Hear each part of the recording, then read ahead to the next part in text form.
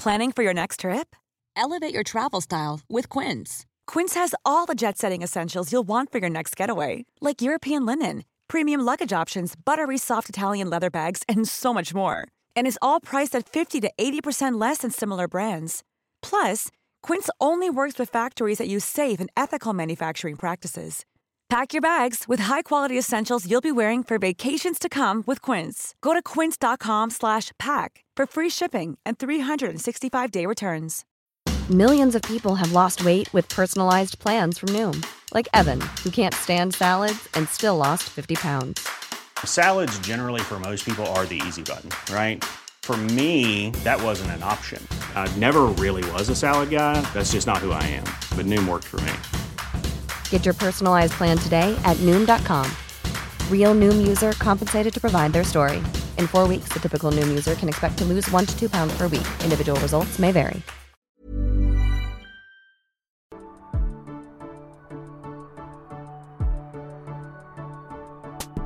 Hello and welcome to Breaking Down Bad Books, a podcast analysing trashy bestsellers from a literary perspective. And today we're looking at chapters 4, 5 and 6 of Divergent. So what happened last time? A lot. So we covered the first 3 chapters. We got introduced to this society. Well, not so much introduced as plopped into.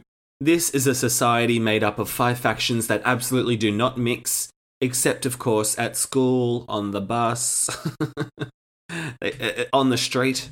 They're running into factionless people. Okay, so there's actually 6 factions, really. Really, when you think about it. You've got your Abnegation, your Candor, your Dauntless, your Erudite, and... God, what's the other one? Amity. And then there's the Factionless, which is its own faction, ironically. And they are all based around one single unifying trait, which apparently they all conform to. But then, when you turn 16, you have a little aptitude test, which is meant to tell you which faction you actually belong to. And then you get the choice to break free from what you were raised in, and then go with this new faction, but you never get to see your family ever again, which just sounds ridiculous. A lot of weight to put on a kid's shoes. Like, I remember worrying in year 12, being like, oh, what degree will I do at uni? If I do a literature degree, will I ever use it? Well, turns out, kind of. I'm only ever using it through this podcast. But yeah, those are the questions I was grappling with. But here they're like, am I kind or am I a truth teller? Am I a truth teller or am I brave? Am I brave or am I selfless? Or am I selfless or am I educated? Which just doesn't fit. Like, are you telling me that the Candors aren't educated? I have a lot of problems with the way this society is set up. And I've got to shout out listener Bob, who is so funny. He commented on the Instagram at Breaking Down Bad Books. His Instagram name is Bobopolis, and he commented saying, just listening to the Divergent one now, oh my goodness, what is this world building? This is the fever dream of someone who likes Myers-Briggs but thought it had too many questions. Honestly, just picking a Spice Girls trait to follow would make more sense than this load of balls. Oh my god, that's funny, Bob. I was so tickled by that because you're so right, they may as well have just picked a Spice Girls trait. But I think I would be factionless if that were the case. I don't know if I'm sporty, I'm not a baby, I'm not posh, I'm not a ginger, I'm not scary. I think I'd be factionless if it was a Spice Girls society. That's just me. Or I'd be Divergent. I'd be all of them. Who knows? And actually, I did take the test.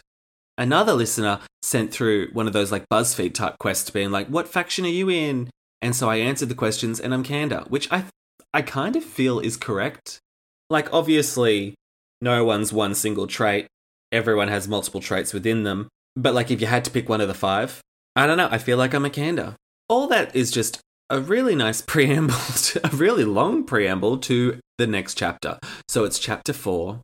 Remember, she just was walking down the street and she got grabbed by a factionless homeless person, which she just thought was the most scary and horrifying experience of her life. She didn't even want to give the guy apple slices. She thought about throwing them at him so she could escape. And it's like, babe, if you're going to be abnegation about it, just give him the fucking apple slices. Anyway, she says she reaches her street 5 minutes before she usually would, according to her watch, which she's allowed. Apparently, abnegation only allow watches because they're practical. So it's grey with a glass face. And so, yeah, it's a pretty boring watch. It's not like she's got a fancy calculator watch or something, or an Apple Watch. But she says if she tilts it just right, she can almost see her reflection in the watch. Because remember, she can only see her reflection on the second Tuesday or whatever of every third month, whatever bullshit reasons that abnegation have built up. I don't know what this abnegation are trying to get at. Like, does it really matter if someone can look at their reflection? Like, I know they're meant to be selfless. Like, they're only meant to think about other people and never have any attention on themselves. But you'd think abnegation would care more about their actions. Like, whether their actions are being selfless. Who gives a shit if you can look at yourself in the mirror? Not to mention all the reflective surfaces that exist in the world that aren't mirrors that they would stumble across on a day-to-day basis. And she says even all their houses are the same size, the same shape, all made with the same grey cement, economical, no-nonsense rectangles. So they're not even jazzing up their houses with some paint or a fancy mailbox or like a garden gnome. Not allowed. And she says, you know, it's simplicity to help us forget ourselves. It's to protect us from vanity, greed, envy, which are all just forms of selfishness. I don't know. I mean, I guess you could blanket term them as being selfish qualities, but I don't know. She says if we have little, want for little, and we're all equal, then we envy no one. Well, yeah, that would be great if there weren't these 4 other factions that also live in your society. Like, you go to school every day, and you watch the Dauntless jumping off a train and climbing up a statue, and you're envying them. You were looking around the cafeteria earlier, looking at these people playing cards and these people having a spirited debate, and you were like jealous. So yeah, envy can still exist because you're not in your own little abnegation bubble. Other people exist around you. And then Caleb's coming down the street, getting off the bus, and she can hear laughter. And she tells us, at school, we try not to draw attention to ourselves, but once we're home, well, that's when the games and the jokes start. So apparently abnegation are just all jokesters, except for sarcasm. They do not like sarcasm. And she says she has a natural tendency towards sarcasm, which isn't appreciated because sarcasm is at someone else's expense. So maybe you're not abnegation, babe. So remember last few chapters, she found out she's divergent. She could be both abnegation or erudite or one of the other shitty ones. Dauntless, that's right. And so she's got this quandary over her head. All she knows is that she's not kind and she's not smart. And throughout these chapters, she's trying to convince herself that she could be a good abnegation, even though everything she says is just at odds with the abnegation lifestyle. She seems to be saying like, I appreciate the simplicity. And I'm like, well, just because you appreciate something doesn't mean you should make a whole life-defining choice just to have that simplicity in your life. And so Caleb's like, where the hell are you been? And she pretends that she got sick from the liquid they gave them at the aptitude test. I'd love to find out what that liquid was. I do think it's LSD. And then Susan and Robert are there, they're neighbours, and they're like, we took the bus because Dad has to work late. Okay, who gives a shit? So Caleb says, well, you're welcome to come over later, and Susan's like, thanks, Caleb, and she's smiling. And then her and Robert are exchanging a look, being like, look at these two flirting again, because apparently they've been making eyes at each other all year long. But, you know, they're abnegation, so the flirting is tentative. These poor kids can't even flirt. I don't know why Veronica Roth's setting that up. Unless they both end up in the same faction, who gives a shit? They're never going to get together unless we're talking like a star-crossed love story. If that's the case, why is this book not from their perspective? And so then she's just looking at Caleb, just thinking about how well-suited he is to abnegation. Just, learning a trade, marrying Susan, having a family. It will be wonderful. And Caleb's like, so what the hell happened? And she's like, I can't tell you. And then she hears a train horn in the background, and she says, it sounds like the Dauntless calling me to them. Ridiculous. I don't even know how she's hearing a train horn, because last chapter she was telling us that the abnegation live all the way out in the boondocks, and the train just goes on a certain loop nowhere near them. So it must be a really loud train, or someone next door has just farted or something, and she's mistook it for a train horn. Anyway, she fobs him off, and then she's like, shit. I want to go and have a lie down, have a little nap, but it's my turn to make dinner. Because they all have to take turns to cook. But I don't really know how fair that is, because she says, well, my brother made breakfast this morning, Mum prepared our lunches, Dad made dinner last night, so I've got to make dinner tonight. And I was like, well, I would kind of think that breakfast isn't that hard. What, did you just pour them out some cereal? You could have done that yourself. I expect the different meal times must rotate. You'd hope so. You'd hope so. It just reminds me of when I was in a share house during uni and we had like a housemate cleaning roster. And you know what? That was good for week 1. And then it all went to shit. Because there'd always be that one lazy person, it may or may not have been me, who's half-arsing it. And when it's their job for dishes week, and the dishes are just not getting done. But also, I always thought, one person being on dishes, one person cleaning toilets, one person taking the bins out, and then one other person's just like mopping the kitchen floor once a week. And I was like, well, I'd rather do that every week instead of doing the dishes every night. They didn't seem fair to me. Anyway, everyone who's ever lived in a share house knows these sorts of issues are problems. And I imagine they're problems even for abnegation folk. Anyway, so she goes to the kitchen to start cooking and Caleb comes to help. And she's like, ugh, annoyed. She says she grits her teeth. And I was like, well, maybe be grateful. Maybe grateful should be a faction, although she wouldn't be in it because she's completely ungrateful. She says, what irritates me most about him is his natural goodness, his inborn selflessness. And it's like, babe, he could be faking it just as much as you're faking it. Spoiler alert, he is. And honestly, I don't even think she needed the help. She says, I cook peas on the stove. Like, okay, how fucking hard's that? While he's defrosting 4 pieces of chicken. Sounds like you could have handled it on your own. You could have been defrosting the chicken while you were working on the peas. She says most of what we eat is frozen or canned because farms these days are really far away. Oh, and then we get this great little tidbit. She says, my mother told me once that a long time ago, there were people who wouldn't buy genetically engineered produce because they viewed it as unnatural. Now we have no other option. So I think that's Veronica just being like, look, it's a dystopia. They have to eat genetically modified food. Isn't that crazy? But again, I'm thinking like, this Beatrice chick, she has too much knowledge of history. Especially since she's not in the erudite faction. She's not a reader. So her dad comes in. He's like, oh, how'd the test go? She says, fine. And then she tells us, I couldn't be candor. I lie too easily. It's like, we know. That's the one thing the test told us because you didn't pick up the knife or something. And then her mum says, I heard there was some kind of upset with one of the tests. And rot-row, obviously that's her test. How Caleb isn't putting 2 and 2 together at this point in time, I don't know. But apparently her mum works for the government. She manages city improvement projects. And she recruited volunteers to administer the aptitude tests, which seems pretty convenient. She goes, most of the time, though, she organises workers to help the factionless with food and shelter and job opportunities. Well, do you want to maybe point her in the direction of the guy that assaulted you on the street last chapter? Because all you did was give him some apple slices.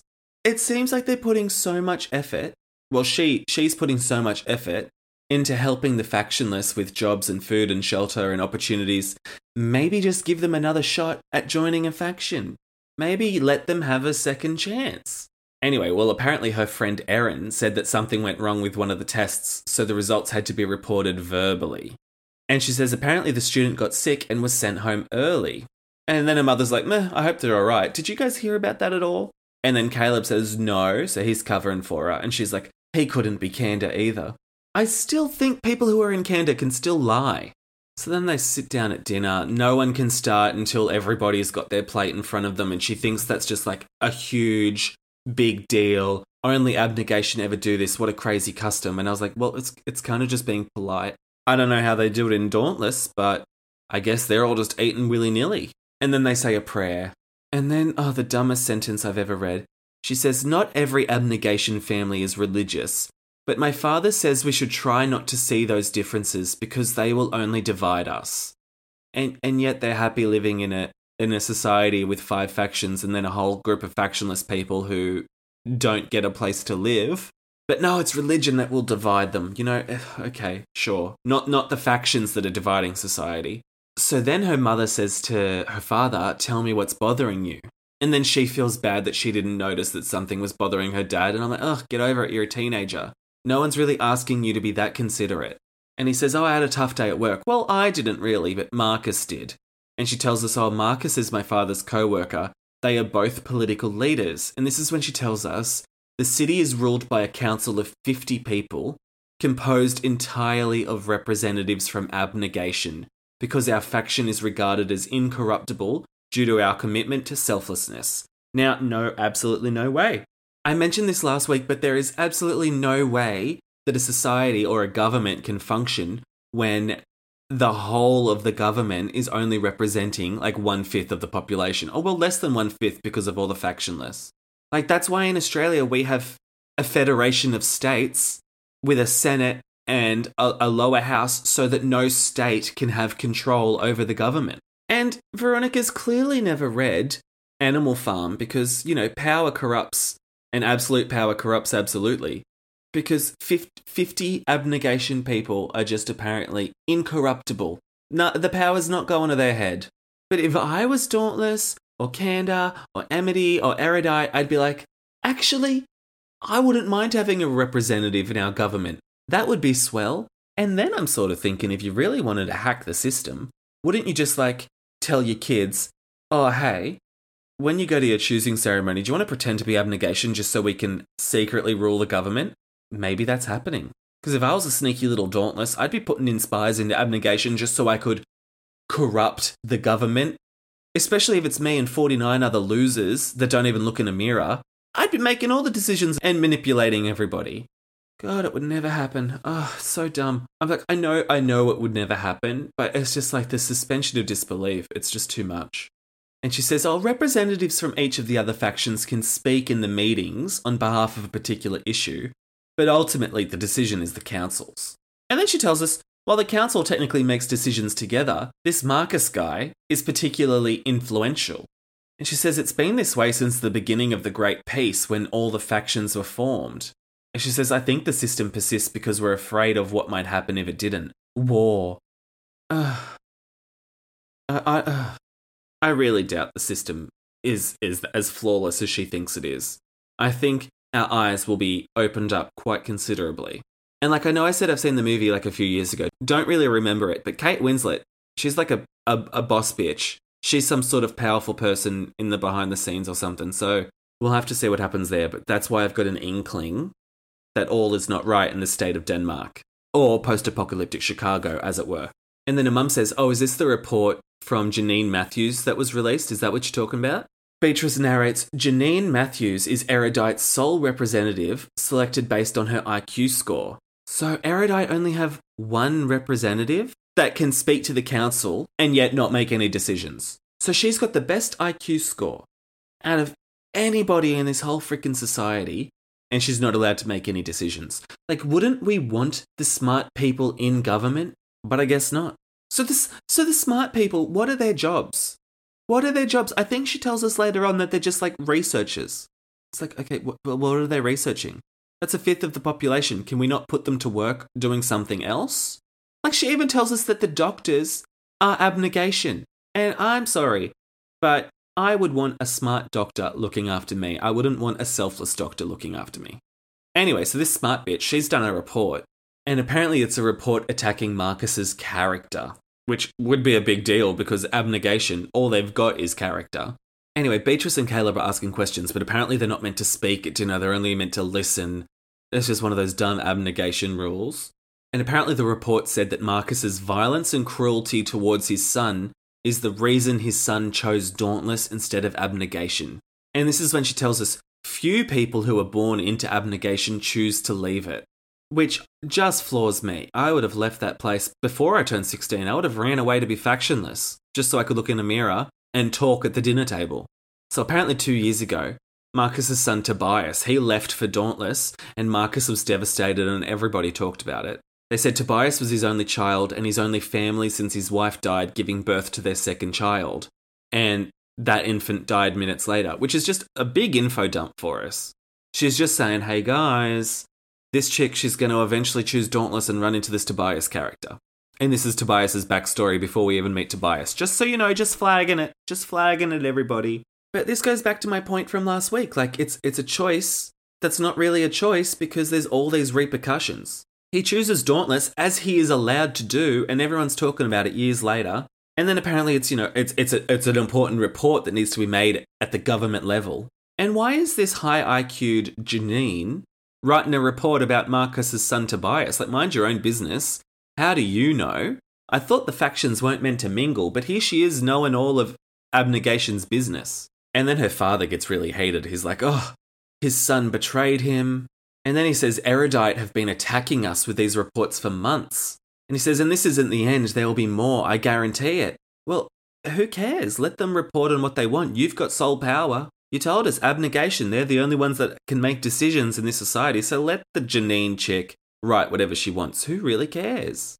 Oh, and then she asks another question, asking why. And then her mum's like, maybe listen. Because remember, she's not allowed to talk because she's abnegation.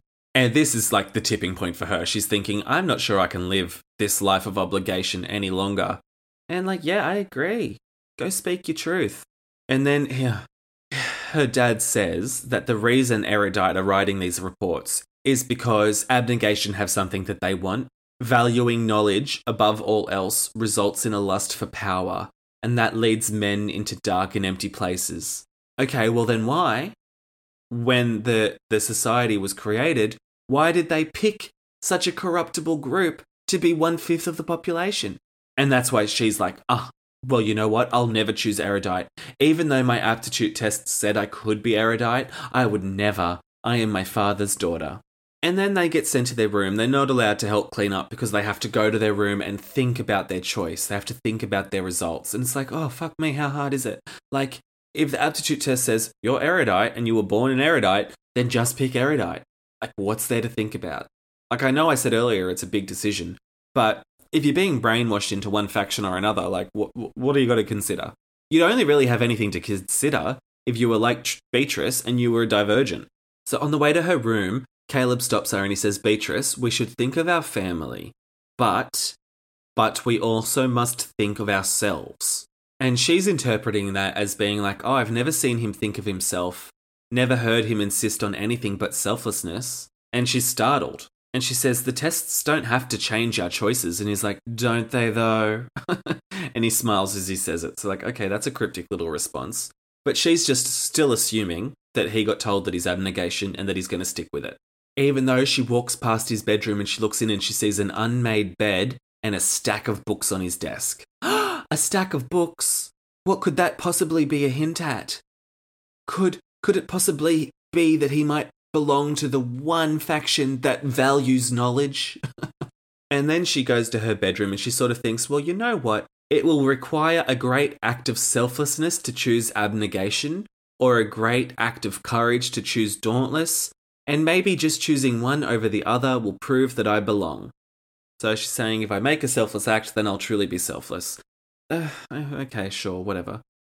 And then she says, tomorrow those two qualities will struggle within me, and only one can win. Okay, yeah, that's not how qualities work. And that's the end of that chapter. So then we go on to chapter 5. So chapter 5 starts with her catching the bus to the choosing ceremony. And she says, a pale ring of sunlight burns into the clouds like the end of a lit cigarette.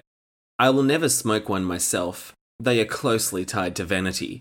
So I think she just was telling us about that cloud formation just so she could slip in that cigarette smoking's not allowed in abnegation. And she's just telling us that she's anxious because she doesn't know what she's going to do. And then, with the flurry of people going up to the choosing ceremony at the hub, aka Sears Tower, she says the elevator is crowded, so my father volunteers to give a cluster of amity our place. Oh. So they climb the stairs and the amity get to go up in the elevator. Okay, they're the kind ones. You think the kind ones would be like, nah, you guys go ahead. But I guess being kind and selfless are two opposite things. They can't coexist in the same person. Or they just express their kindness in other ways. Anyway, as soon as he starts taking the stairs, all the other abnegation are like, oh shit, now we've got to take the stairs too. So they're all guilt-tripped into going up the stairs. And, you know, that's just part of their quality of selflessness. And I was like, well, is it selflessness if you get guilted into it? Like, is a good deed if you're only doing it to get benefits out of your own good deed? Oh, and also, it's 20 flights of stairs. 20 flights to get to the choosing ceremony. I'm sorry, but I would just wait for the lift. There should be multiple lifts. Why would you have the choosing ceremony up 20 flights if there aren't enough lifts to accommodate that?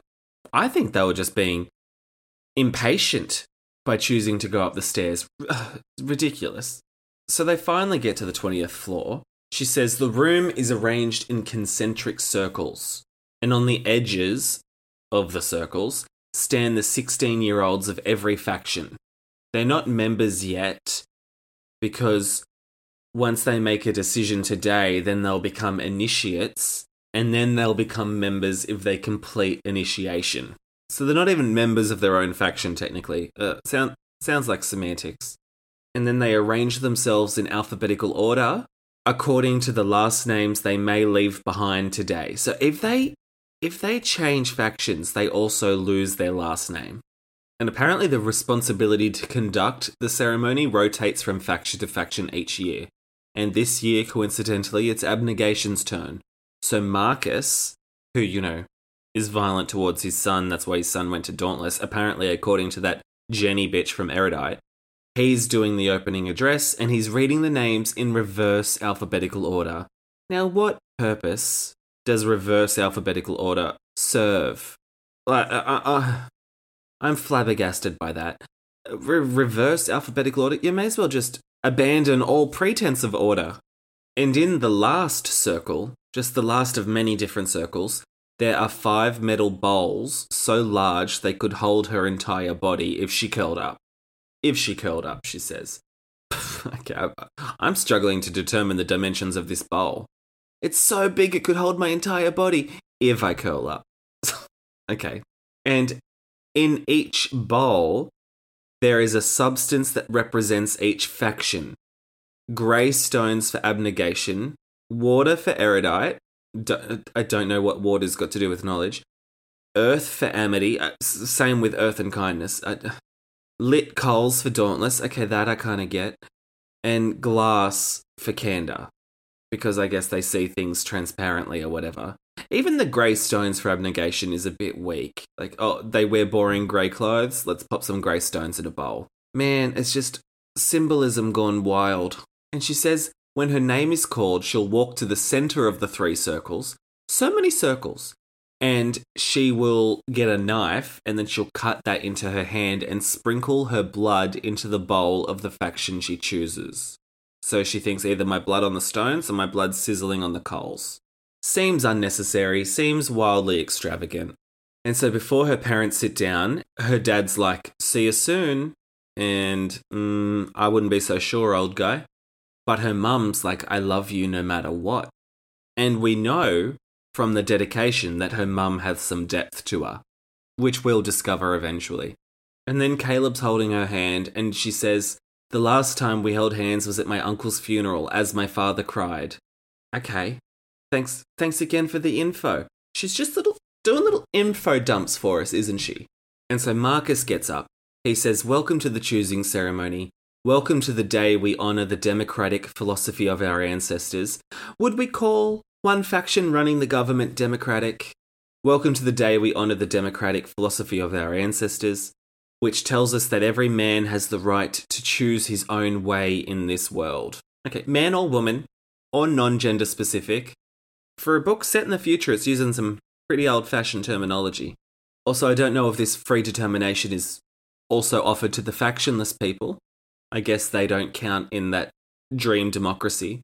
And he says, our dependents are now 16. They stand on the precipice of adulthood, and it is now up to them to decide what kind of people they will be. Decades ago, our ancestors realized that it is not political ideology, religious belief, race, or nationalism that is to blame for a warring world. I don't know, they all probably do come into a part of it. But he says, rather, they determined that it was the fault of human personality, of humankind's inclination toward evil in whatever form that is. Okay, they divided into factions that sought to eradicate those qualities they believed responsible for the world's disarray. Yeah, I'd be buying that a lot more if her dad wasn't just like, oh, the pursuit of knowledge corrupts. So, like, clearly one of the qualities that you've put forward to build a faction out of is already inspiring other negative qualities. But apparently those who blamed aggression formed amity. And amity they dress in red or yellow. And every time she sees them, they all seem kind, loving, and free. But she's like, nah, not for me, though. Those who blamed ignorance, they became erudite. And she's like, no, I'm not going to be them. Those who blamed duplicity created candor. And she says, I've never liked candor. It's funny how she's displaying the quality of candor as she talks about candor. Those who blamed selfishness made abnegation. And she's like, yep, that sounds like me. And those who blamed cowardice were the dauntless. It's like those are the things that you blamed for global conflict. You wouldn't have blamed maybe just like money-hungry, greedy people. Like greed isn't one of the qualities you're trying to rebel against. Or callousness or cruelty. I don't know. Marcus says, working together, these 5 factions have lived in peace for many years, each contributing to a different sector of society. And it's like, okay, Marcus, who is this speech for? Everybody in this room, on this 20th floor, they know all of this spiel. I mean, Beatrice went to faction history lessons just yesterday. Like, she knows this, but you're clearly just saying it for our benefit. But he says, abnegation has fulfilled our need for selfless leaders in government. Okay. Candor has provided us with trustworthy and sound leaders in law. Like, what else do they do? Are they all just lawyers? Erudite has supplied us with intelligent teachers and researchers. Like, surely your most knowledgeable faction, they're getting to do something else. Amity has given us understanding counselors and caretakers. Counselors and caretakers. That's it? And Dauntless, they just provide protection from threats both within and without. So I think Dauntless have the most cushy job, honestly, because it's very vague. It's very up in the air. No one's given me, like, full-on reasons why Dauntless needs to exist. And then he says, in our factions we find meaning, we find purpose, we find life. And the motto that she read in her textbooks are, faction before blood. They're more important than family. And so he's like, yep, so it's a happy day. Let's all choose our factions. And I'm like, okay, Sorting Hat. And then she's just like a bit overwhelmed. So her knees are locked, her body's stiff. And then she says that she can't really hear what Marcus is saying. And she goes, how will I know when he calls my name? And I'm like, well, he'll call your name. And also, you're in a lineup alphabetically. Just wait until the person next to you goes up. You're obviously next. So the first girl, she chooses Amity, which is the same faction from which she came, which I'm assuming is the norm. So it's kind of a boring ceremony. And they use a new knife for each person, which I think is a lovely touch because I was a little worried about that. I was like, oh, okay, we're all using the same knife to draw blood in your hands. That's a bit gross. But no, it's a new knife. Fantastic. Oh, and James Tucker from Dauntless, as he's walking up, he trips over. How embarrassing. And then he switches factions. He goes to Candor by letting his blood drop on the glass. And a mutter rises from the Dauntless section. And she's like, they'll see him as a traitor from now on. And I'm like, well, he's clearly not cut out for Dauntless, the poor kid. He tripped on the way up to the bowls. You expect him to be fighting on the front lines of this war that's very vague? No, he's not a Dauntless. And they're all muttering, oh, you guys, you all have a choice, but we're going to judge you if you make a choice. Like, fuck off. And apparently his Dauntless family will have the option of visiting him in his new faction in a week and a half on visiting day, but they won't because he left them. Again, another little tradition that they've got which means nothing. They're like, oh, we have visiting day, but no one visits anyone on visiting day. Then why have visiting day? But she's like, oh, his absence will haunt their hallways, and he will be a space they can't fill. And then time will pass, and the hole will be gone, like when an organ is removed and the body's fluids flow into the space it leaves. Humans can't tolerate emptiness for long. Yeah, but Veronica, I think people would die if they're missing an organ, regardless of whether or not the fluids inside our bodies fill the space. You're dead. What's this metaphor? Then it's Caleb's turn. He squeezes a hand. He walks up and I'm like, yeah, you're next. Here's your heads up, babe. Oh, and the way she describes him walking up to the bowl, taking the knife, and then he breathes in, and then he breathes out, and then he breathes in. Like she literally says he breathes out and then in. And then he holds his hand over the erudite bowl. It's like, meant to be like this huge shock that he's picking erudite. His blood's dripping into the water and the water's turning a deeper shade of red. And we're like, oh my God, that's so crazy. But I'm more like, did she really need to describe the breathing process? Oh, he breathes in and then he breathes out and then he breathes in and then he breathes out. And it's just like, way to bury the lead that he just defected from his faction. Anyway, she hears mutters that lift into outraged cries. outraged. How dare he make a choice? And she's like, my brother? Born for abnegation, erudite? My selfless brother? A faction transfer? It's like, yeah, well, you're considering it. Why can't he? And if I was her, I'd be like, oh, fuck, now I have to stay with my parents. But she don't think that way. And this is when she's like, oh my God, that explains the stack of books on his desk. Yeah, because only erudite can read. Oh, and she looks over at the erudite crowd and they're all smug. They're smiling and they're nudging each other. They're like Slytherin when a new kid gets called a Slytherin and they're all like, yeah, welcome to Slytherin. I guess all the Hogwarts houses do that. But, you know, Slytherin are the most smug. Although, the Weasley boys in Philosopher's Stone, they're pretty smug too, aren't they? Percy's like, oh, welcome to Gryffindor. Fucking Percy. Oh, I hate that guy. I know he had a little redemption at the end of Deathly Hallows, but I was like, I still hate you. Like, if a character had to die, if a Weasley had to die, wouldn't we have all preferred it had been Percy? Fucking Percy, what a piece of shit. Anyway, she's ripping off Harry Potter and the sorting ceremony. I think that's obvious to everybody. It must have caused such a kerfuffle that even Marcus is like, everybody calm down, excuse me, be quiet, please. Like, even the abnegation are tittering and exchanging tense whispers. So then it's her turn. Surprise. And I'm thinking the only reason Veronica made this reverse alphabetical order is so that Caleb went first. Right? Like, that's the only reason that I can think of. But it's just like, you know what, Veronica? You could have named them something different. Like, if you wanted the order to be that way, just call him Aaron, and she can be Beatrice, like, problem solved. So she walks up. She can visualize herself choosing abnegation. She's like, maybe I'll marry Susan's brother, Robert. She's like, I'll settle for Robert. I'll wear the grey robes. I'll look at a mirror every 3 months. And then she looks over at Caleb, who's standing with his new little erudite buddies, and he nods at her, and she's like, oh, he probably knows what I'm thinking. And she's like, well, if Caleb's not fit for abnegation, how can I be? How can anybody be? But then she's thinking like I'm thinking, being like, well, he left me no choice. I've got to be the one that stays with them. And she's like, all right, I'll be the kid that stays. I'll do this for my parents. Oh, and apparently the Dauntless Bowl and the Abnegation Bowl are next to each other. What a coincidence. So she's holding their hand, hovering between them, just really trying to ratchet up the tension. And then blood drips onto the carpet between the two bowls, which is hilarious. And so I think that's meant to be a hint to us being like, oh my God, she's divergent, like her blood went on the carpet. But I'm thinking like, why is there carpet? You're having a choosing ceremony involving blood and who knows how many kids cutting up their hands into random silver bowls that are so big that you can fit into them if you curl up. Like, why would you put that over carpet? Recipe for disaster. Anyway, she gasps that she dripped onto the carpet. I don't think anyone notices. And so then she puts her hands over the coals and she drops her blood on the coals.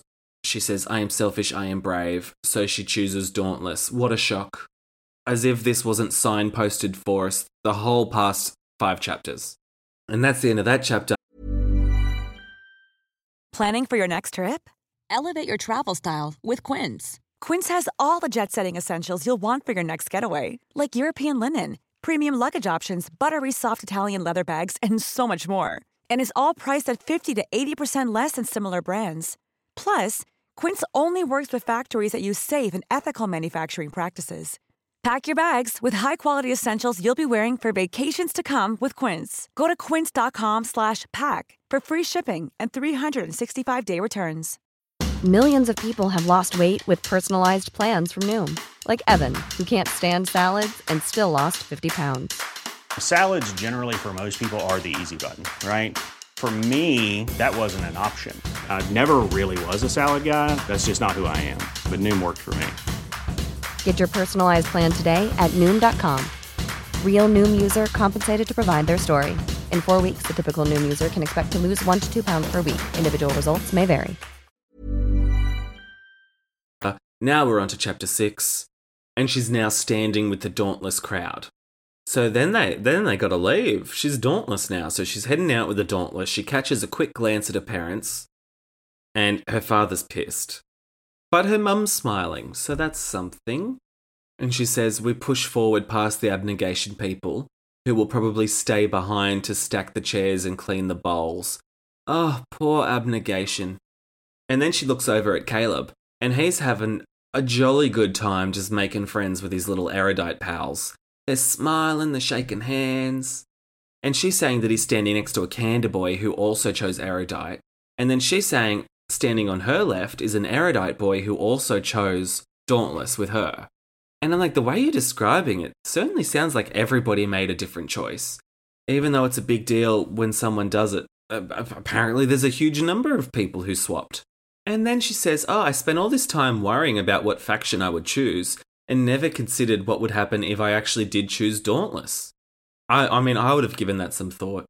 And then they all start running down the stairs and she's like, what stairs? Like, you can tell she's disappointed. Like I just got out of abnegation so I could catch the elevator. Now I've got to go down the stairs. But they're running down the stairs and they're hooping and they're hollering. And she's like, it's not a selfless act for the Dauntless to take the stairs. It's a wild act. It's an act that would get old pretty quick. If I was Dauntless, I tell you what. I'd be like, yeah, guys, that's all well and good, but there's a perfectly good lift right here. Like, let's just catch the lift, guys. I'll meet you down there. And then they're down on the street level. They're all running, and she's like, oh, shit, I better hurry up and catch them. And she says, I have not run anywhere in a long time. Abnegation discourages anything done strictly for my own enjoyment. And that's what this is. And I was like, I don't think so. Running for enjoyment? That's a myth. Like, abnegation, running's clearly for exercise. Let people exercise. What a horrible faction. And then she hears a familiar sound. The train horn. And she's like, oh, fuck, I've got to jump onto the train. And the erudite boy, he's like, oh, God, are we supposed to hop onto that thing? And it's like, yeah. Have you not paid attention when they rock up to class? Is it just Beatrice that's got her eyes open? It can't be a surprise that the trains don't stop. I mean, it's surprising to us because we're new to this book, but these kids have lived here for 16 years. Have you ever seen a train stop? So they're all spreading out in a line on the platform. I guess they're on a platform. They're already at a platform. And then the train's going past with its horn blaring and all the doors of each car are open. And then the Dauntless just start jumping in group by group, and then only the initiates are left. And so she throws herself sideways into the car, but she doesn't fully make it, so she's like clinging onto a handle, I guess with her body half dangling out of the train. Then she says, finally, a Kanda girl grabs me and pulls me in. Thanks, Kanda girl. You think no one else would pull her in? This Kanda girl's got to do it. And then she looks out and there's this poor little erudite boy with red hair, a little ginger erudite boy. That's what's annoying me as well. She keeps calling them by their old factions when it's like, well, they're all Dauntless now, babe. You don't have to call him erudite boy. He's a Dauntless. And then an erudite girl, she's reaching out trying to grab him because he's still running his stumpy little legs trying to catch the train. Lots of erudites defecting to Dauntless. Lots of people defecting, apparently. So he doesn't make it. He falls to his knees next to the tracks as the train sails away. She says sails away. I don't think a train sails. And she's like, oh, he just failed Dauntless initiation. He is factionless now. Bet he's regretting his decisions. And like, if you're gonna change factions, you'd at least think about maybe catching the train that you all know they catch. Just think it through. If you're not up for catching a train by jumping onto it from the platform, maybe just go to abnegation or stick with your erudite people. You're meant to be knowledgeable and you didn't even do any reading up. But yeah, I think it's pretty rough. Like, oh, you're not courageous enough. Sorry, you have to go and live and be homeless and do construction work. Have fun being a janitor. Like, what a cruel society. So then the Kanda girl, she introduces herself as Christina. She doesn't seem that bothered by the erudite boy who's now factionless. And so she shakes her hand and she's like, wow, it's been so long since I've shook a hand because the abnegation, we greet each other by bowing heads, a sign of respect. And I'm like, okay, do you not think shaking hands is also a sign of respect? Abnegation is so stupid. And then she's like, oh, I take her hand uncertainly and shake it twice, hoping I didn't squeeze too hard or not hard enough. Like, okay, dial down the anxiety. Oh, and then apparently the doors are still open of the train, so there's just all this wind blowing through. Even though we know the factionless drive the trains, apparently they don't shut the doors in between stops. Well, not stops, between platforms. since the thing doesn't stop as it sails past. And fucking Beatrice, she says, a fast train means wind. Wind means falling out. Get down! And so she's telling Christina to sit down on the ground. What a great chain of logic. I can see why you could have been erudite. And then she says, I guess we're going to Dauntless headquarters. No fucking shit. And then she's thinking, oh no, it's Caleb's turn to make dinner tonight.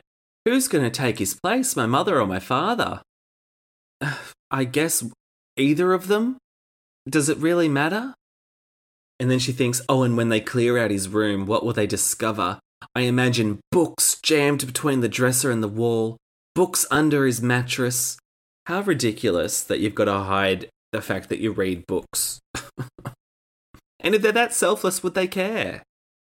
Like, how selfish of her dad to, like, pressure her and Caleb into wanting to stick with abnegation. He doesn't find that ironic? And then she's sort of mad at Caleb for not telling her.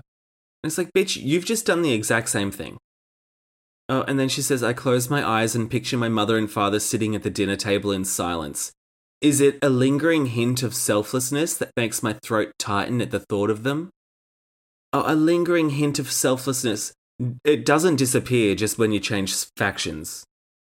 Oh, I'm dauntless now. I'll no longer be selfless. And then they must be where they're heading for, because someone's like, they're jumping off. And she's like, oh no. The Dauntless in the cars ahead of her on the train are jumping out as the train passes a rooftop. And the train has slowed down a bit, at least. And the tracks are 7 stories up, so it's a train in the air. But of course, she's never been on a train, so the thought of leaping out of a moving train onto a rooftop, knowing that there's a gap between the edge of the roof and the edge of the track, makes her want to throw up. Again, then maybe not pick Dauntless. And then a Kanda girl's like, we have to jump off, and then a Kanda boy's like, yeah, I guess. So many people defected. She acts like it's this rare thing, but there's heaps. And the Kanda boy's like, ugh, that makes a lot of sense. So he's being sarcastic in his truthfulness because, you know, he's still got that lingering Kanda quality about him.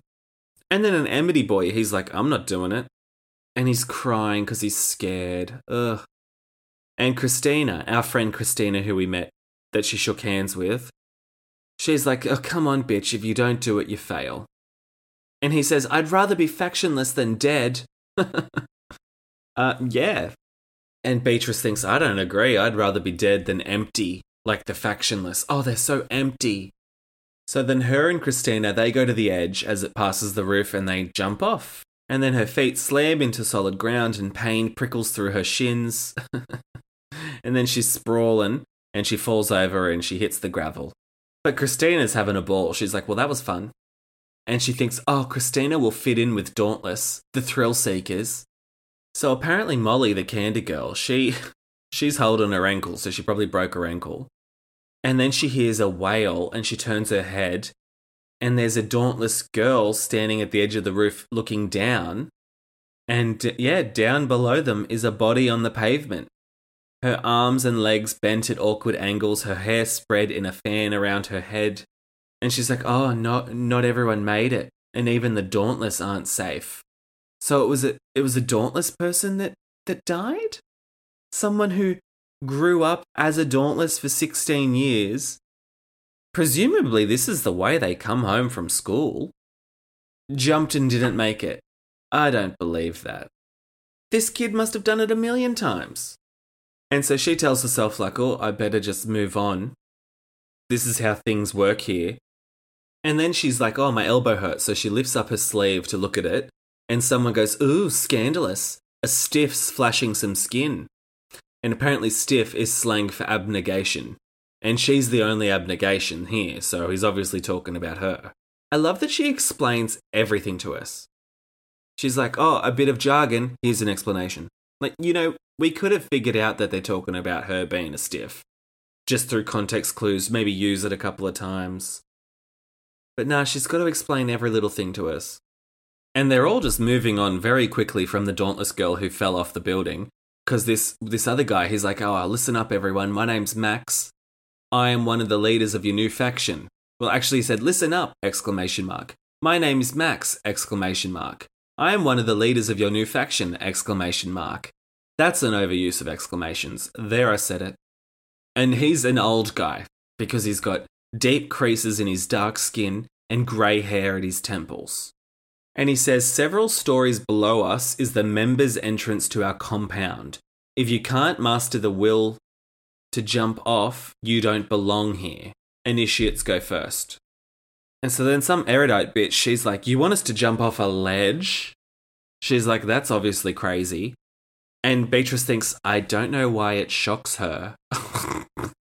And she's like, well, is there water or something at the bottom? And the old guy, he's like, who knows? And everyone's very hesitant, but she's like, I'm proud. It will get me into trouble someday, but that makes me brave. So she walks over to the ledge, and she hears people laughing behind her. They're snickering. So she says the building that she's standing on forms one side of a square with 3 other buildings. In the center of the square is a huge hole in the concrete. She can't see what's at the bottom of it. And she's like, well, this is a scare tactic. Obviously, I'll land safely at the bottom. Like, yeah, obviously. Even though that other Dauntless girl's dead on the pavement right now. And for some reason, she feels the need to strip, so she takes off her shirt, and then underneath she's wearing a grey t-shirt. And it's a tight t-shirt. She says it's tighter than any other clothes I own, and no one has ever seen me in it before. So, okay, she's flashing a bit of skin. Don't know why it was necessary to jump off with your top off. I think she's just shedding her grey abnegation clothes, even though she's wearing a grey skin-tight t-shirt underneath, whatever. And so she jumps off the building. But she lands in a net. Wow. What a twist. And she's like, oh my God, I'm so relieved. And she's half laughing. And she's half hysterical. And her body's shaking. And she's like, wow, I jumped off a roof. Yeah. I'm amazed as well about why this is part of the initiation process. Just get a fucking ladder and walk down the building. But they're dauntless, so they gotta be kooky. So then someone helps her off the net onto the ground. And she says it's a young man. He has a spare upper lip and a full lower lip. And, okay, it took me a while to understand what the hell was going on with that sentence. When she said a spare upper lip, I was like, oh my God, he has an extra upper lip?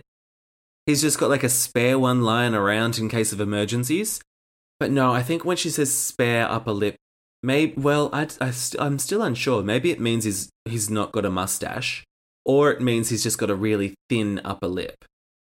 Oh, and then she says he's got really long eyelashes and he's got dark blue eyes. Now, I didn't mention it earlier, but when she was looking at Marcus when he was handing her the knife, she was like, wow, he's got really dark blue eyes. What an odd colour. And I was thinking, that's a weird observation to make. Like, a dark blue eyes really that unique? But, like, clearly this is Marcus's son. You know, we really got the setup that Marcus's son defected from Abnegation, went to Dauntless 2 years ago. She never saw him because he never hung out socially at Abnegation. But now he's got the same deep blue eyes. Like, why else would she be bringing up his eyes?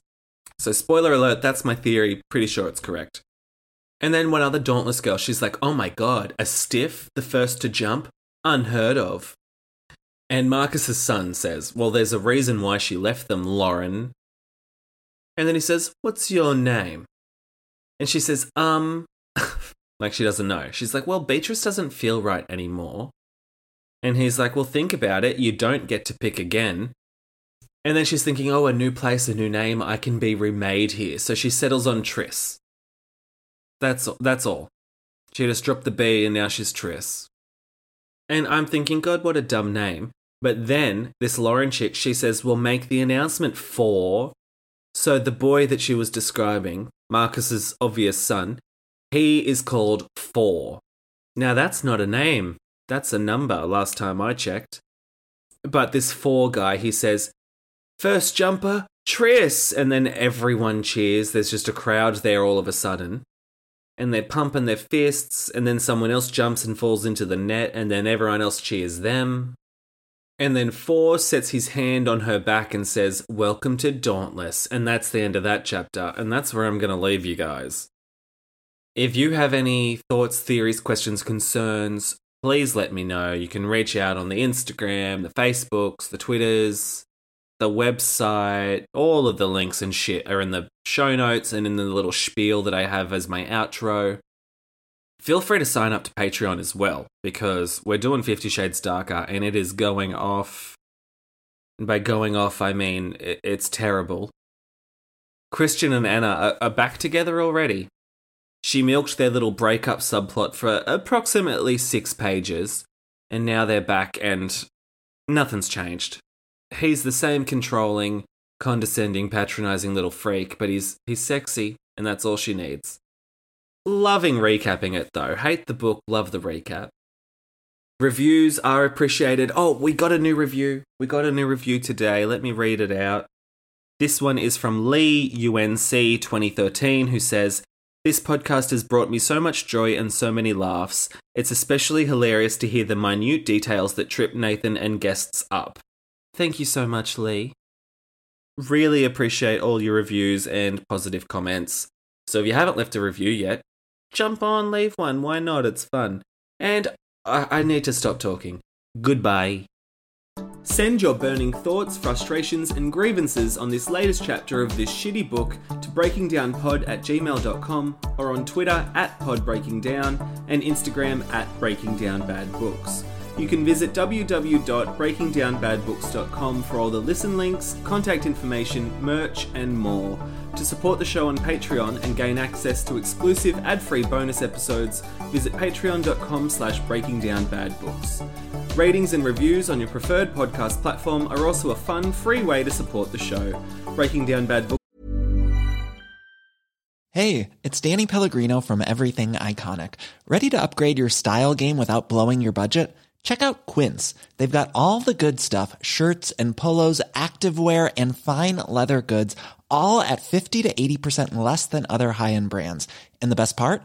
They're all about safe, ethical, and responsible manufacturing. Get that luxury vibe without the luxury price tag. Hit up quince.com/upgrade for free shipping and 365-day returns on your next order. That's quince.com/upgrade. Planning for your next trip?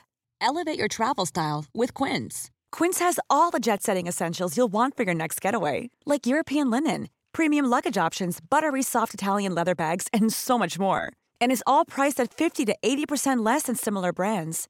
Plus, Quince only works with factories that use safe and ethical manufacturing practices. Pack your bags with high-quality essentials you'll be wearing for vacations to come with Quince. Go to quince.com/pack for free shipping and 365-day returns. Is hosted by me, Nathan Brown, who you can follow on Instagram and Twitter @NathanBrown90. Thanks for listening and happy reading.